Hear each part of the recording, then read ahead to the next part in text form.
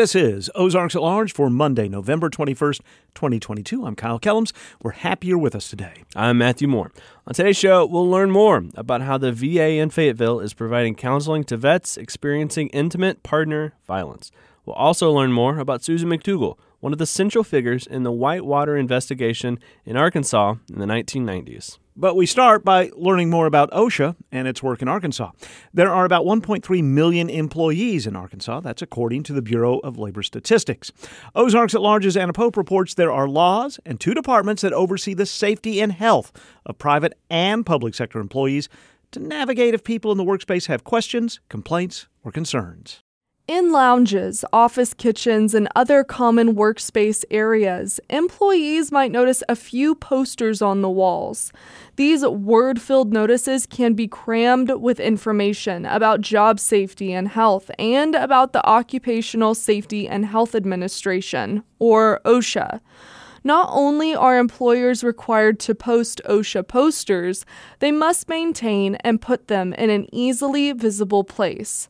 One of the reasons for this is so the information is available to employees. Mike Watson, the Arkansas Health and Safety Program Manager, says there are some mix-ups when individuals have complaints or questions, starting with who to contact. They could call us, they will call us, and they will say, I have an unsafe work condition. I'm concerned about such and such at my work. Well, the first thing we do is we establish jurisdiction. There are two departments in Arkansas. For private sector employees, such as people who work for companies, there is OSHA. And for those who work in the public sector, like at a public university or municipality, there is the Arkansas Occupational Safety and Health, or AOSH. The confusion starts from, one, lack of education about OSHA. People say OSHA and they think, well, that's the safety people that come in and write fines to folks. Watson says although this is true, before handling cases, they make sure people are in the right place to have their problem addressed. Watson says deciding who had jurisdiction on private or public sector employees between the departments began after an event in 1997. There was an incident that involved an employer, a private sector employer, and some public sector workers in Helena, West Helena. It was a chemical plant explosion, and everyone showed up. In other words, the U.S. Department of Labor, OSHA, showed up. The Arkansas Department of Labor, AOSH, which is Arkansas Occupational Safety and Health, showed up. DEA, FBI, everybody in the world showed up over there and nobody really was sure who was in charge. It was before we had, the NIMS, the National Incident Management System, in place. 3 firefighters died, and 17 more required medical attention from the fire and following explosion in Unit 2 of the Bartlow Packaging Incorporated facility, according to the Environmental Protection Agency's and OSHA's Joint Accident Investigation Report. The department looks after different employees, but they use the same set of codes, primarily the Code of Federal Regulations, 1910 for general industry and 1926 for construction. There are also other national consensus codes. If an individual is a private sector employer with questions, they go to Clark Thomas's office. Thomas is the OSHA Consultation Project Manager and has been at the Arkansas Department of Labor and Licensing for about 52 years. Thomas said he watched the program grow and form safety associations and facilitate connections throughout the state. Helping to elevate people's level of awareness and making them aware that OSHA is not an enemy, but we are a friend, trying to eliminate injuries and illnesses of employees and benefit the employers. Because once you can reduce workers' comp, then obviously employers are benefiting. And so we reduce human suffering. So that's what this is all about. As a consultant, Thomas goes into spaces at the invitation of an employer. He says in the consultant program, they carry out OSHA regulations and make recommendations, but do not work directly with employees. If workers need to file a complaint or concern, they will go to OSHA compliance. We operate with whoever called us, whether it's a grain operation, woodworking operation, just a regular manufacturing company. We do work with a dentist's office, and we have in the past worked quite a bit with nursing homes.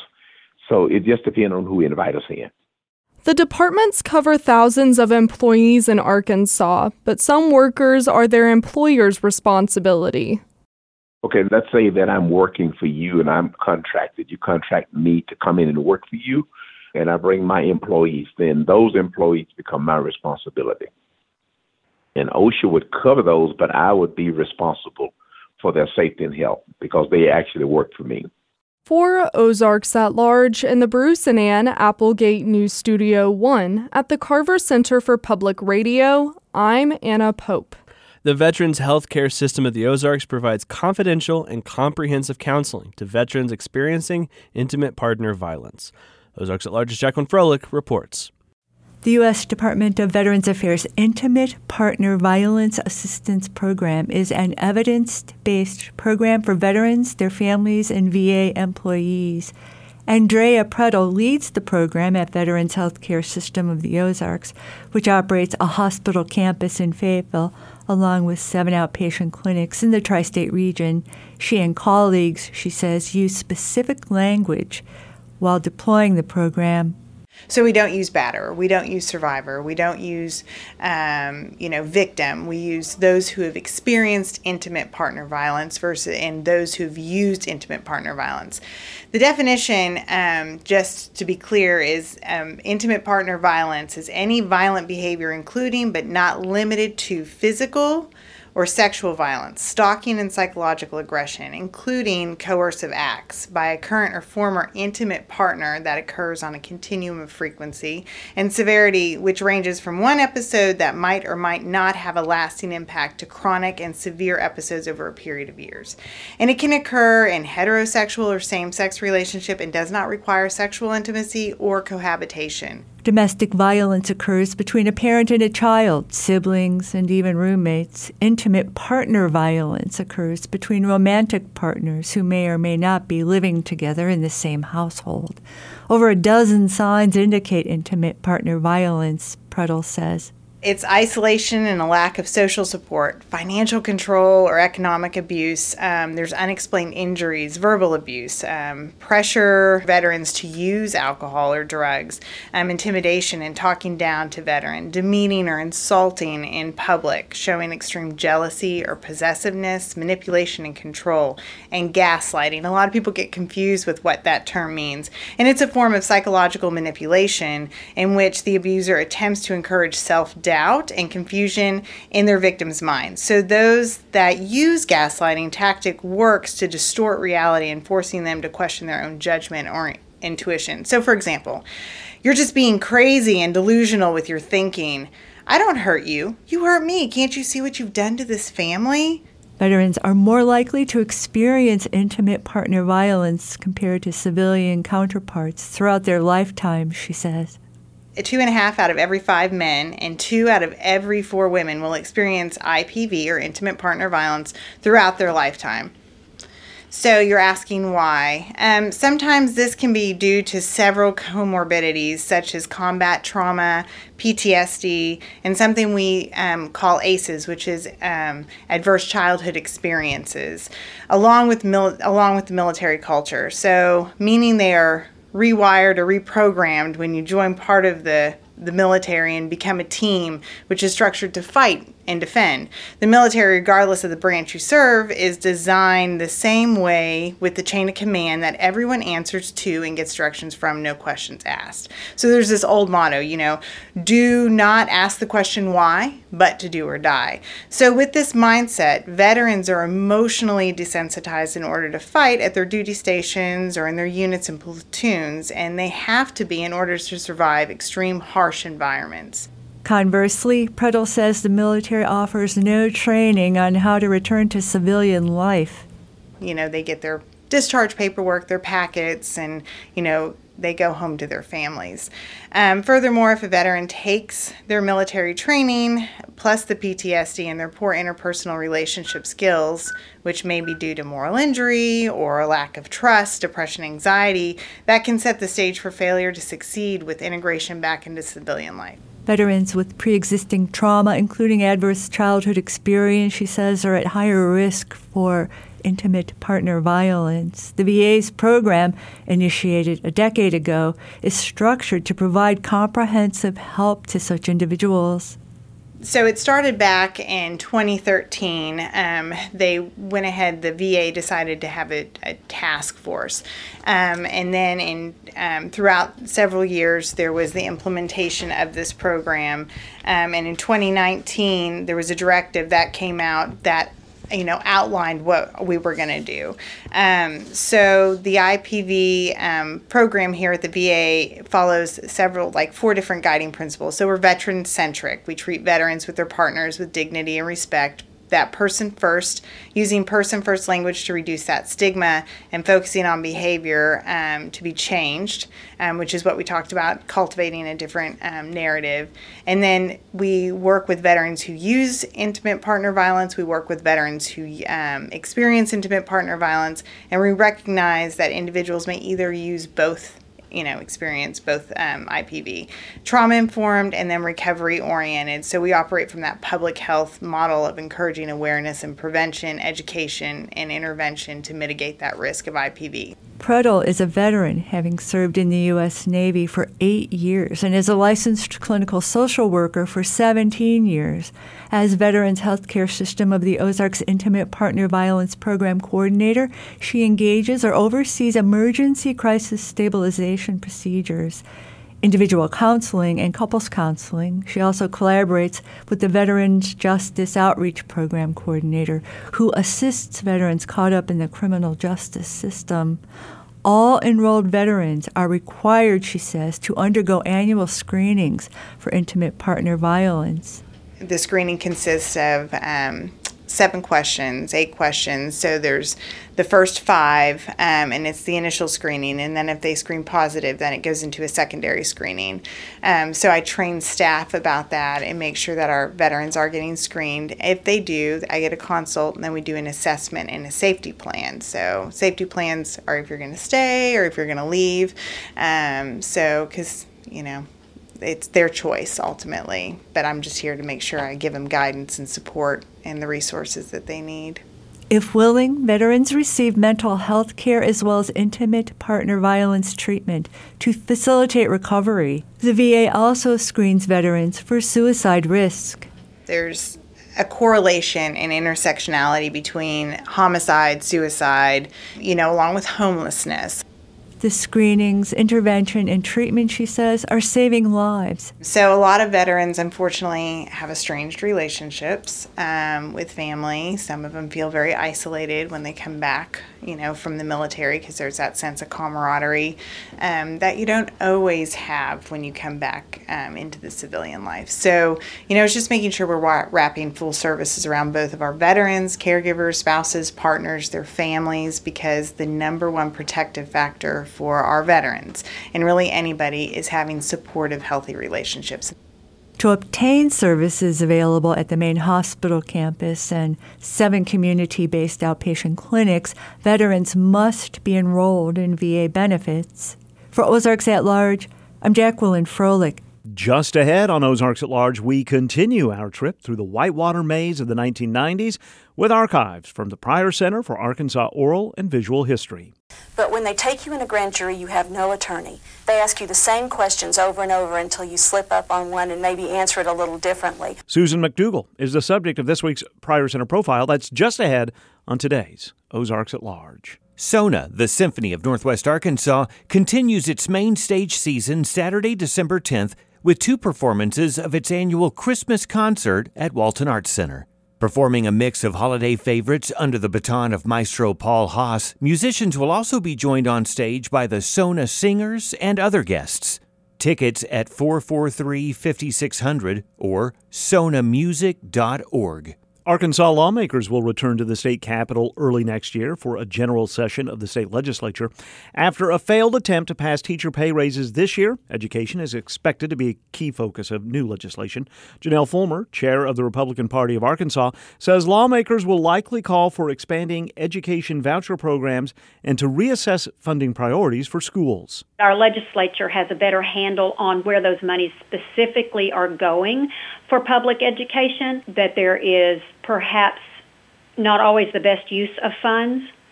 I think a lot of those funds need to be going to teacher pay instead of a lot of the other avenues where they might be used. Very hopeful that whether they cut funding or not, that the money is used more appropriately. State Democratic Party Chair Grant Tennille says Arkansas schools are underfunded, leading to poor outcomes for students. It's time for Arkansas to invest in the schools in a way that will produce the results that we want, which is more kids graduating, more kids going on to some form of education or training after high school. Doesn't have to be college, but without continued investment in our teachers, in curriculum, in technology, we're going to continue to spin our wheels. Tennille says state Republican proposals to limit the number of Democratic lawmakers who can serve on committees will only make the legislature less diverse. Lawmakers will begin the next session on January 9th of next year. The Razorback soccer team is in the NCAA Elite Eight for the second straight year. Last night in Fayetteville, Arkansas defeated Memphis on penalty kicks to advance to the national quarterfinals. The Razorbacks will meet the number 1 seed Florida State in Tallahassee Saturday afternoon at 4. And the Arkansas cross-country season is over after this weekend's NCAA championship in Stillwater. The women finished 21st and the men finished 23rd. I've told them from the beginning that I never saw Bill or Hillary Clinton do anything illegal. If you are a regular connoisseur of the Pryor Center profiles that we have on every Monday Ozarks at Large, you'll maybe realize that that is sort of a counter-statement to what we started with last week. Right, Randy Dixon with the Pryor Center? It's directly opposite. Last week we talked about Jim McDougal. He was a financier, land developer who ended up going to prison because of the Whitewater investigation. Hopefully everyone's familiar with that. It dominated the news in the 90s. It involved Bill and Hillary Clinton, Special Prosecutor Kenneth Starr. These are the names that were caught up in all this. And the main figures, it was a couple named Jim and Susan McDougal. Last week we profiled Jim McDougal, who had dabbled in politics over the years. He worked for Senator Fulbright. Right. He worked for Governor Bill Clinton. He ran for Congress unsuccessfully, and he ended up going to prison for fraud. And dying there. And dying there, yes. And we profiled him last week. KATV did the final interview with him, the last interview before he died in prison. Well, this week we are going to profile his ex-wife. And what's different about the two, he cooperated, and many believe he lied just to get his sentence reduced and said what the special prosecutor wanted him to say, and Susan McDougal refused.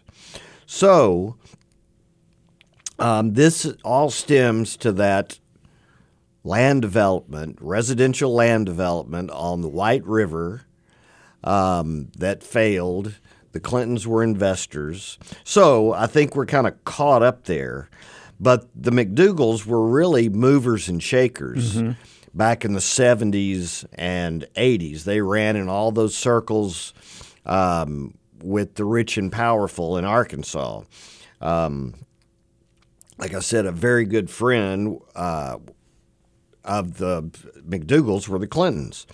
So Susan was actually better known than Jim because she was kind of like the face of all of their developments. And in the archives, I found a commercial, and I will never forget this commercial. And whenever the networks would call us about footage, I always had to tell them about this commercial because it's Susan McDougal. She's on horseback, and she's walking through the woods and being interviewed by the announcer of the interview, and they're talking about one of the land developments, and this was actually a successful one. Unlike Whitewater, this one was called Maple Creek Farms. Susan, tell me about Maple Creek Farms. This development is totally different from almost everything else in Arkansas because it's so affordable. It's always been the dream of most Americans to know the pride of ownership and the solid feeling of your own land under your feet. That's Susan McDougal in a commercial for Maple Creek Farms. Where was Maple Creek Farms? Do you remember? It was in South Arkansas, I believe. Because Whitewater is in north central Arkansas. Exactly, Yeah. exactly. And it obviously was not successful like Maple Creek Farms. But, you know, it was called Whitewater. There were allegations of fraud, which is what caused the whole investigation by prosecutor Kenneth Starr. It was a wide-reaching probe that we'll get into later, much later on, that went way beyond Whitewater. And suffice to say, almost anything that you associate with the Clintons had a connection or had the germination in this Whitewater investigation. Right. Kenneth Starr just kept expanding it further and further. The net kept widening, and Yeah. it kept catching people in it. Webb Hubble had nothing to do with Whitewater, but he was convicted of overcharging clients and the Rose Law Firm. Governor Jim Guy Tucker. Jim Guy Tucker had to resign. He was convicted of loan fraud. So it was this wide-ranging investigation that Susan McDougal decided she was not going to participate in, and she paid a huge price, which we'll get into here.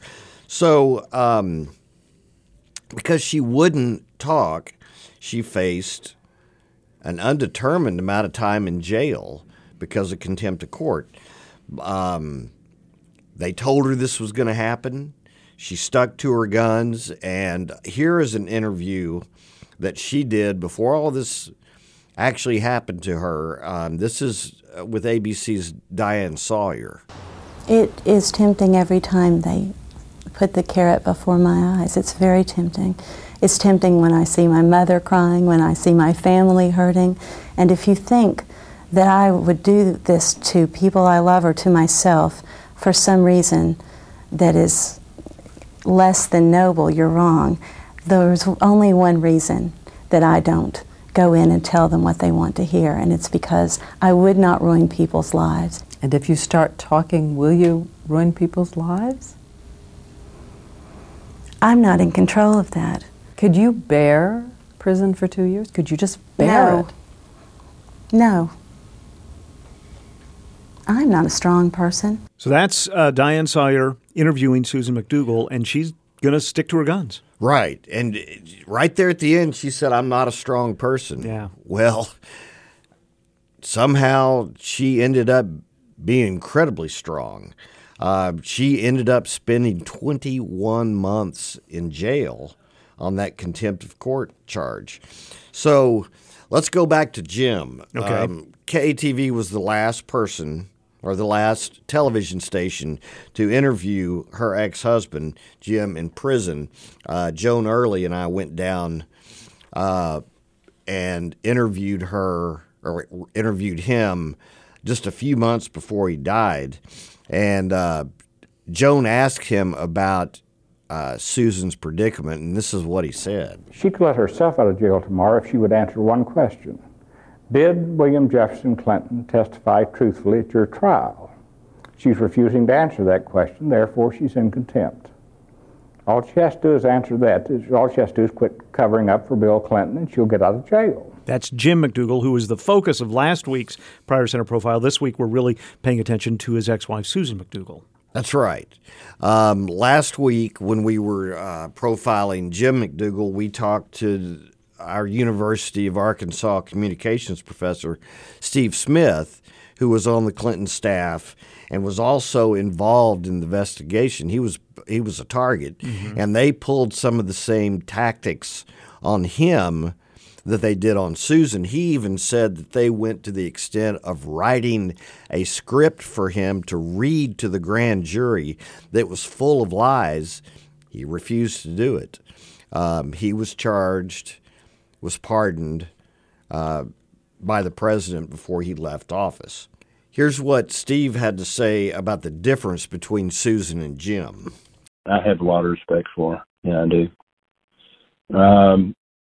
Jim was sick, and Starr took advantage of him, and he just started making up, whatever Starr wanted him to say. He was willing to say it, and Susan wouldn't do that. That's Steve Smith, and I want to just pause for a moment to let you know that there is a new book out called Stateswomen, A Centennial History of Arkansas Women Legislators 1922 to 2022 that he wrote along with Lindsley Smith. Yes, and they will be at the Pryor Center for a book signing. And we're going to have a conversation with them on Ozarks at Large prior to that Pryor book signing. That's right. So that's some big news coming up that you'll be able to attend at the Pryor Center, and it's going to be very interesting, and you can get a copy of the book. That's right. Now, going back to what we're talking about with Susan McDougal. Right. So now she's going to be going to jail for contempt. And can you imagine how frightening that would be? Honestly, I cannot. I mean, this is a person who's never been in trouble with the law. According to her, all she's wanting to do is tell the truth. Right. They are not going to buy that. They aren't going to allow her to do that. And she's facing, I mean, how would you like to get up and say, well, I'm going to jail today, and I have no idea when I'm getting out? She did make an appearance on Larry King Live and talked about going before the grand jury. This is after she had gone and refused to talk. So here's this interview with Larry King, and the other voice you'll hear, she was with her attorney, Mark Garrigus. But when they take you in a grand jury, you have no attorney. They ask you the same questions over and over until you slip up on one and maybe answer it a little differently. Why not try that rather than this? Or they leak something that is totally wrong. When I went into the grand jury before, they came out and you know what they said? She refused to answer whether or not Bill Clinton was telling the truth in his deposition. Well, that was totally false. I refused to answer any question. But do you see what they said? She refused to tell us. But for your own safety, since that was a leak and it was wrong, whoever oversees the grand jury, the judge and the like, is going to dismiss. He's the judge, we assume, is not reading leaks. So the judge will only deal with the facts. And as long as you tell the truth, so you get a bad leak or for a week a story is wrong, you'll be out of here. No, the problem is the judge doesn't make the decision. The grand jury, there's a judge who supervises the grand jury, but the grand jury is really the tool of the prosecutor. Okay. Ken Starr doesn't want to see her in jail, does he? Well, I mean, what does he get out of that? This is Ken Starr's worst nightmare, is that somebody has stood up. I mean, she when she first went in, she said she was going to be the last person standing, and you saw where, as of right now, when David Hale walked out last week, she is the last person standing. Yeah. Jim Guy Tucker pled within the last couple of days.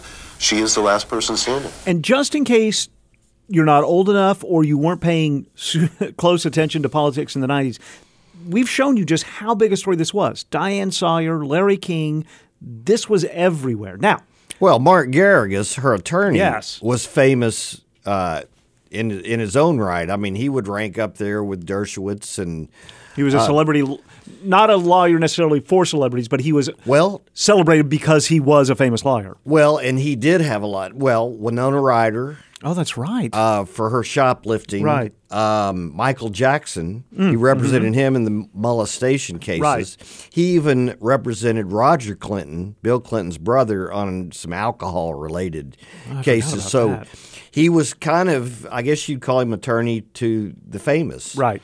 So that was him talking there with her, and he was at her side throughout this entire ordeal. Over this period of months and months. So I caught up with Susan. I talked to her last week, and she wanted to do a Zoom call. And it was nice to see her. And I'll tell you, she looks exactly like she did back in the 90s. And she's now director of pastoral care and a grief counselor at UAMS down in Little Rock.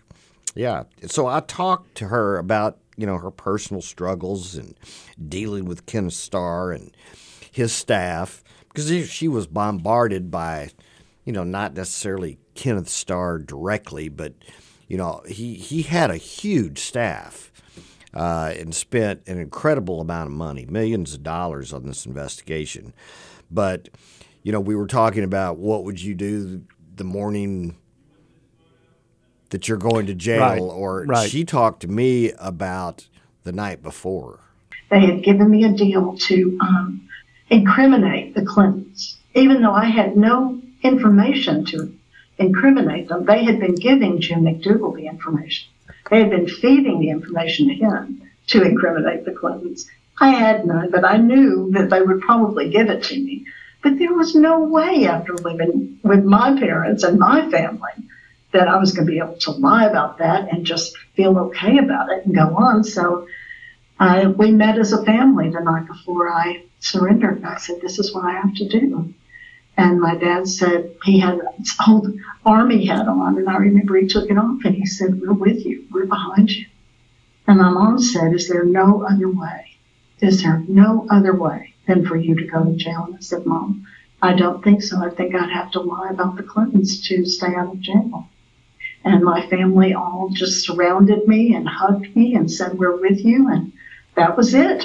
That's Susan McDougal from a conversation that she had with you, Randy, just last week. That's right. That's right. And that's when she turned herself in. We talked a lot about when she was in jail, and she actually had some positive things to say about it, which really surprised me. But it wasn't about the authorities. Right. It was about the people that she was actually incarcerated with, the other inmates. They took her in. She actually said when she first showed up at the Pulaski County Jail, when she turned herself in, she went into the women's unit, and they all said, we've been watching you on TV. We were expecting you to be here. And they were incredibly nice to her. And this kept happening because they moved her all over the country. And this is something I had never heard of. It's called diesel therapy. What does that refer to? Well, they move you from jail to jail all over the country. I mean, she was in Arkansas. She was in California. She was moved all over the place. And I asked her, I said, well, what, other than harassment, why did they do that? Did they tell you? And she said, no, they never told me anything. All of a sudden, I would be, well, she's going to explain a little bit this. And she was in 7 different facilities over that period of time. And here's where she describes it. It sounds awful. Shackled and handcuffed and not eating all day, not going to the bathroom, in a bus. One time I was in a jet going somewhere. I mean, it just was the hardest thing. And you lose everything. You lose the books that you gathered up, in your little corner. You lose socks. You lose underwear that your family has sent you, and you're back to nothing. And you're in a new facility, and it takes a month to get the telephone approved for your family to call. And in that month, they have no idea where you are. Why isn't she calling us? Why isn't she getting in touch with us? So finally, they called the Faulkner County Jail, and they said, we don't know where she's gone to, but they came and got her. And that just happened over and over and over again. This is where things change. In June of '98, this big surprise came when federal judge George Howard in Little Rock released Susan because of medical reasons, for health reasons. And the judge also reduced her whitewater fraud conviction. She had been convicted like her ex-husband, Jim, but it was reduced to time served for that contempt conviction. So suddenly, she's free. Wow. I had no idea it was about to happen.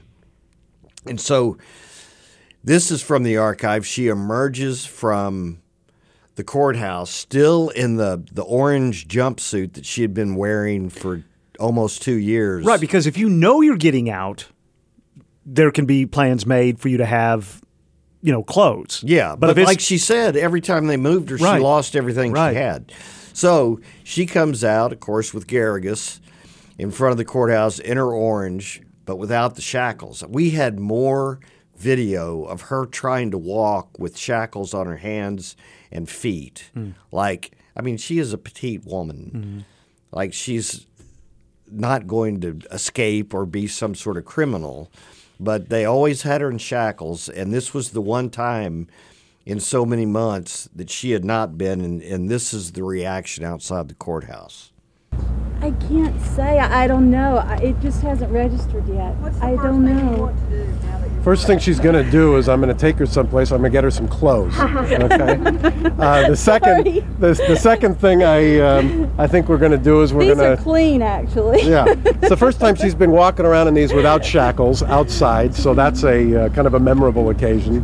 Susan, we understand you've got a birthday in 2 days. Yes. I had my birthday last time in, so it'll be a little different. I'll be with my mom and dad this time. Let's get back to the conversation you had with her via Zoom last week. And she was very gracious. It was great to talk to her because I hadn't seen her in years and years, and she wanted to do the Zoom so we could see each other, which I thought was really nice. Well, this last cut we're going to hear is quite something. Yeah, because we also talked about this experience and how it led her on the path that she's on now, because it's quite different from being a land developer to being a pastor and a grief counselor, and she's very happy with what she's doing. But to say that what happened to her was a life-changing experience would be a gross understatement. But I loved the way she sort of summed up her life and what this did to her. It changed everything about me. It changed everything. It made me grateful. It made me love the people that were going through, like Steve Smith, people like that who were suffering because of whitewater and had done nothing wrong. That powerful money and government just, stomping on everybody. And it made me have a larger heart toward people who are in jail and have committed crimes, and they're people too. They're people just like us who really never had a chance. And I think I wouldn't change a day of it. I really don't think I would change a day of it. Even the hard times in solitary confinement made me more generous and more open to people than I ever was before. Thank you for conducting that conversation and for bringing this to us, but we're not done. Oh, but wait, there's more, as they say. There were more, after all of this, there were more legal problems for Susan. Jim's in jail, but Susan faces something else, and guess what? We'll pick that up next week. Randy Dixon is with the David and Barbara Pryor Center for Arkansas Oral and Visual History. You can learn more about this and so much other Arkansas history by just searching for the Pryor Center in your web engine. I'll be here next week. I will too. Okay. Have a good Thanksgiving. You too.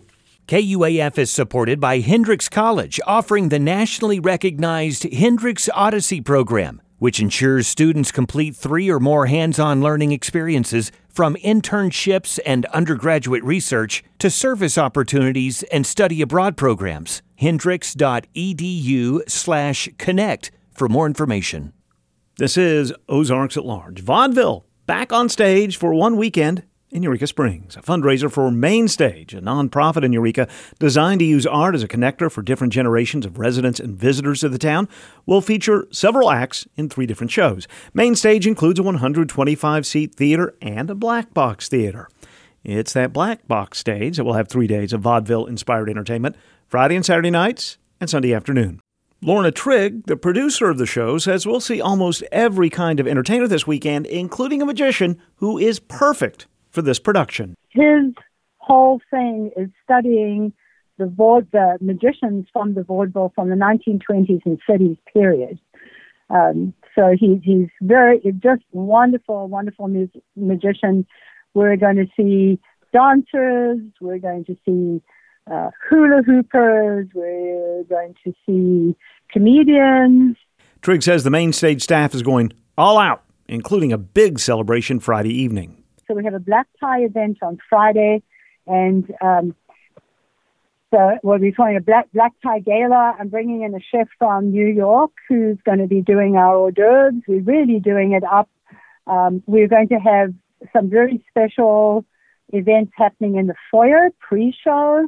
We're going to have some events happening outside. So we're going to have a little bit of a circusy vaudeville effect, and we're calling it black tie for the opening night because we're hoping people, and I'm sure they will, in Eureka, or people that are visiting, come in costume. Friday night's gala includes more than 2 hours of pre-show activity. The doors of the foyer will open at 5 because we have all the pre-show events going on. The theater doors will open at 7. We have a house band. We have a live house band. We're going to be all playing all 1920s ragtime type music. Show will start at 7:30. Saturday night, Main Stage is collaborating with the Grand Central Hotel for a pre-show dinner. Trigg says reservations for the Saturday night dinner and the Saturday night show need to be made through separate reservations. You buy your dinner tickets and reservations through the Grand Central, but the idea there is the Grand Central is literally the block up from Main Stage. So the idea there is to go to dinner and walk down to the theater. So the same type of thing is going to dinner at about 5, get to the theater, 6:30, do some of the, partake in some of the wonderful entertainment that we're going to have in the foyer. And then Saturday is a matinee, a 2:00 matinee. The vaudeville show for Main Stage in Eureka Springs is Friday night and Saturday night, and the Sunday afternoon matinee begins at 2. All shows take place at Main Stage at 67 North Main Street in downtown Eureka. Ticket prices range from $12 to $15. Hi, this is Lee Wood, KUAF's General Manager. Every day of the year, but especially on Thanksgiving, I'm grateful for the incredible people who make public radio in our corner of the world possible. Hi, my name is Paul, your host for the Generic Blues Show, which airs every Friday night at 9 o'clock. G'day folks, Western Red here, host of If That Ain't Country. Now heard every Saturday night on KUAF. It's the Community Spotlight on KUAF. I'm Pete Hartman, joined by Ellen Carroll over the phone. Good Tuesday. This is Ozarks at Large for November 15th, 2022. I'm Matthew Moore. I'm Kyle Kellums. Thanks for being with us. I'm Robert Ginsburg. This week on Shades of Jazz. This is KUAF's The Lunch Hour. I'm Jasper Logan, and again, thank you guys for coming out.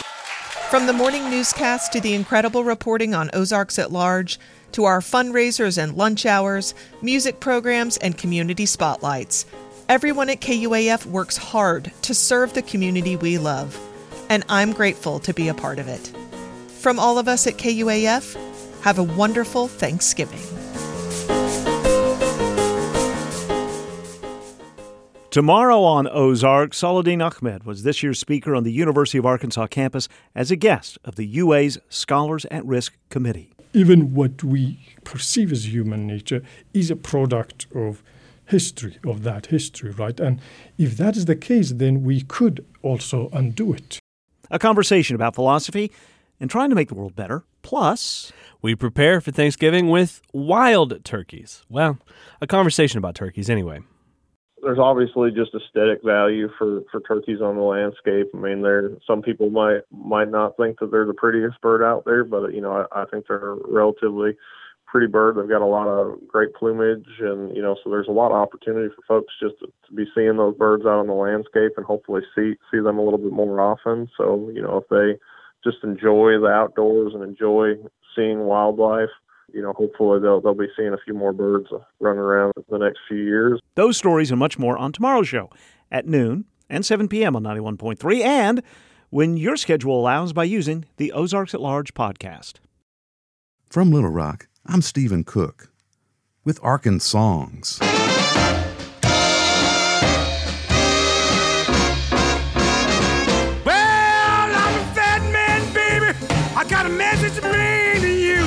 Saxophonist John Marshall Greer was born November 21st, 1923 in Hot Springs, Arkansas, to Harry and Betty Greer. He attended Langston High, named for Reconstruction-era Virginia Congressman John Mercer Langston.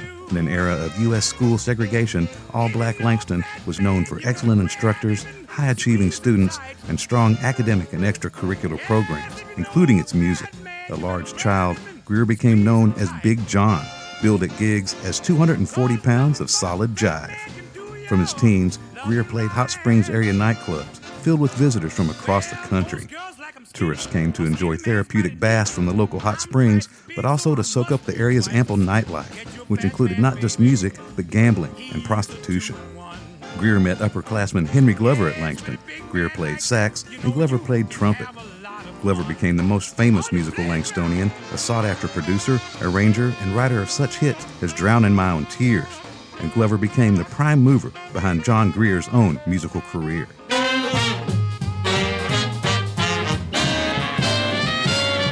Now just because you're pretty and you think you're mighty wise. After graduation, Henry Glover invited Greer to come to Huntsville, Alabama, where Glover attended Alabama A&M.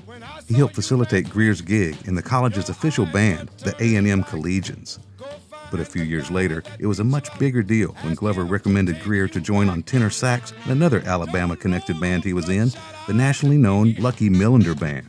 Anniston, Alabama native Lucky Millinder was one of the country's top band leaders. Unlike in most bands, members were encouraged to record solo. Millinder didn't play an instrument and rarely sang, so his band often launched breakout talent. Rosetta Tharpe, Lockjaw Davis, Ruth Brown, Bill Doggett, and Wynonie Harris heard here from 1951 with Big John Greer on sax. Henry Glover had joined Millinder's band in 1945 as a trumpeter. He'd become breakout talent too, but as an arranger, producer, writer, and talent scout. In fact, Greer replaced Bull Moose Jackson, with Jackson's solo career taking off due to Glover's songs and production. Jackson is still remembered today for his Glover-produced 1952 song, Big 10-Inch Record. Strong red whiskey and a big leg woman make a weak man lose his mind. However, a powerful vocalist and saxist himself, Greer quickly stepped into Bull Moose Jackson's role, both as a Lucky Millinder sideman and by releasing his own solo records. For the late 1940s, Big John Greer had a forward-thinking rocking sound, as well as a name for his band, who were called the Rhythm Rockers. Although Greer's initial bands on his records were actually studio players and his Millinder bandmates. You played on my piano, and now you want to beat my drum. John Greer recorded prolifically, solo and as a sideman, ballads and rockers, instrumentals, and with his booming vocals. He also recorded a succession of duets, including with V. Williams and Demita Joe. He's heard here with Dolores Brown singing You Played on My Piano, released in 1952. Greer's biggest duet hit was his first, however, a version of I'll Never Be Free with Ernestine Allen that hit the top 10 in early 1951.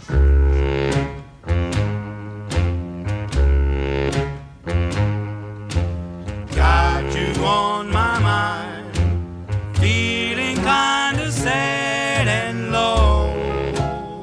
Big John Greer's final solo hit was also his biggest, and with his other chart successes being duets and Lucky Millinder releases, it was actually Greer's only hit under his own name. Got You on My Mind hit number 2 R&B in early 1952. Jerry Lee Lewis, Joe Tex, Eric Clapton, and Big Joe Turner have all since recorded it. I'm going back to Arkansas. I'm going home. My truck's been gone. What's wrong, man? There's too much confusion.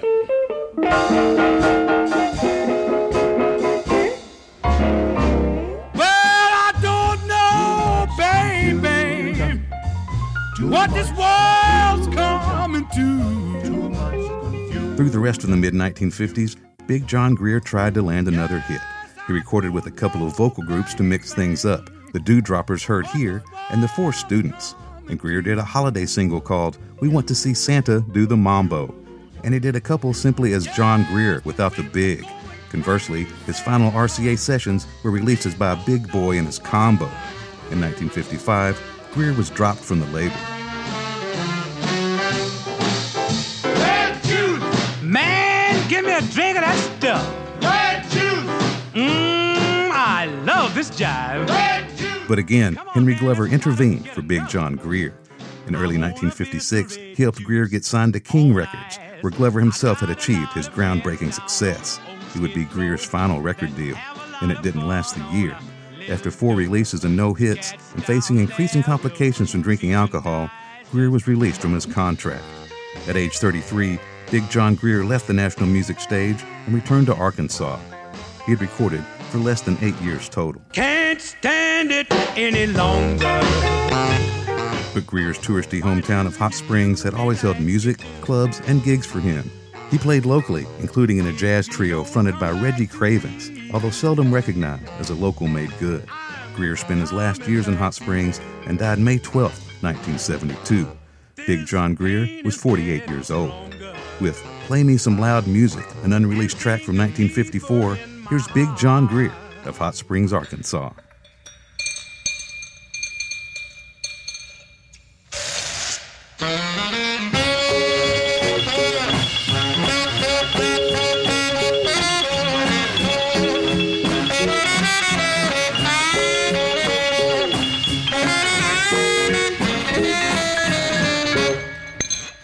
Play me some loud music and pour me another glass of wine. Play me some loud music and pour me another glass of wine. Play me some loud music and pour me another glass of wine. I need some help to drown these troubles of mine.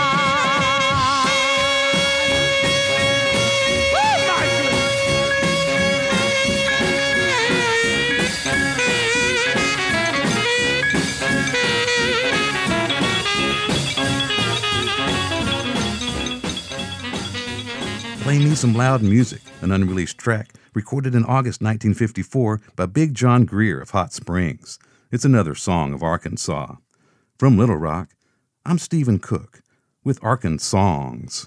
Arkansongs is a production of Experiment Station Studios. Producer is Keith Merckx. Arkansongs since 1998. First Tee, a nonprofit based in Lowell that provides educational programs for young people, is hosting a holiday toy drive at all Northwest Arkansas locations through December 16th. They are asking for donations of new, unwrapped toys. If you'd like more information, First Tee, northwestarkansas.org. The Northwest Arkansas Genealogical Society will meet Monday, November 28th at Bentonville Public Library at 6 p.m. A program will be presented on the Trail of Tears. The public is welcome to attend. For more on that, nwagenealogicalsociety.org. During the Mr. Rogers Neighborhood Sweater Drive, members of the Northwest Arkansas community are being asked to donate new or gently worn sweaters, as well as other cold weather clothing, at the Arkansas PBS headquarters in Conway or at participating libraries throughout the region. This will last through November. Participating libraries include the Pea Ridge Community Library, the Newton County Library in Jasper, the Fayetteville Public Library, and others. Sweaters collected during this drive will be distributed by various local charities. For more information, arpbs.org. Matthew, I have a quick question for you. Yes. You ever been to Jasper in Newton County? I have been to Jasper. Okay, very good. Yes, this is 91.3 KUAF, Fayetteville, Fort Smith, Bentonville, and Strickler. KUAF is a listener-supported service of the School of Journalism and Strategic Media at the University of Arkansas. Been to Strickler? I haven't. I bet you have. You've probably driven through. Okay. Where is it? It's in Washington County. Oh, yeah, I've probably been there. Yeah, you probably have. Contributors today included Anna Pope, Jacqueline Froelich, Randy Dixon, and Stephen Cook. Additional material heard on our show today provided by the news team at KUAR in Little Rock. Our theme is written and performed by Daryl Shawn. Daryl's just-released new album is titled Still Here. Today's show was produced by Matthew inside the Bruce and Ann Applegate News Studio 2. I'm Kyle Kellums. I'm Matthew Moore. We'll be back tomorrow. And then we're going to have shows throughout the Thanksgiving week. Wednesday, a Thanksgiving quiz. Yes, prepare yourself to see how smart I am. Matthew, thanks for being here. Thanks.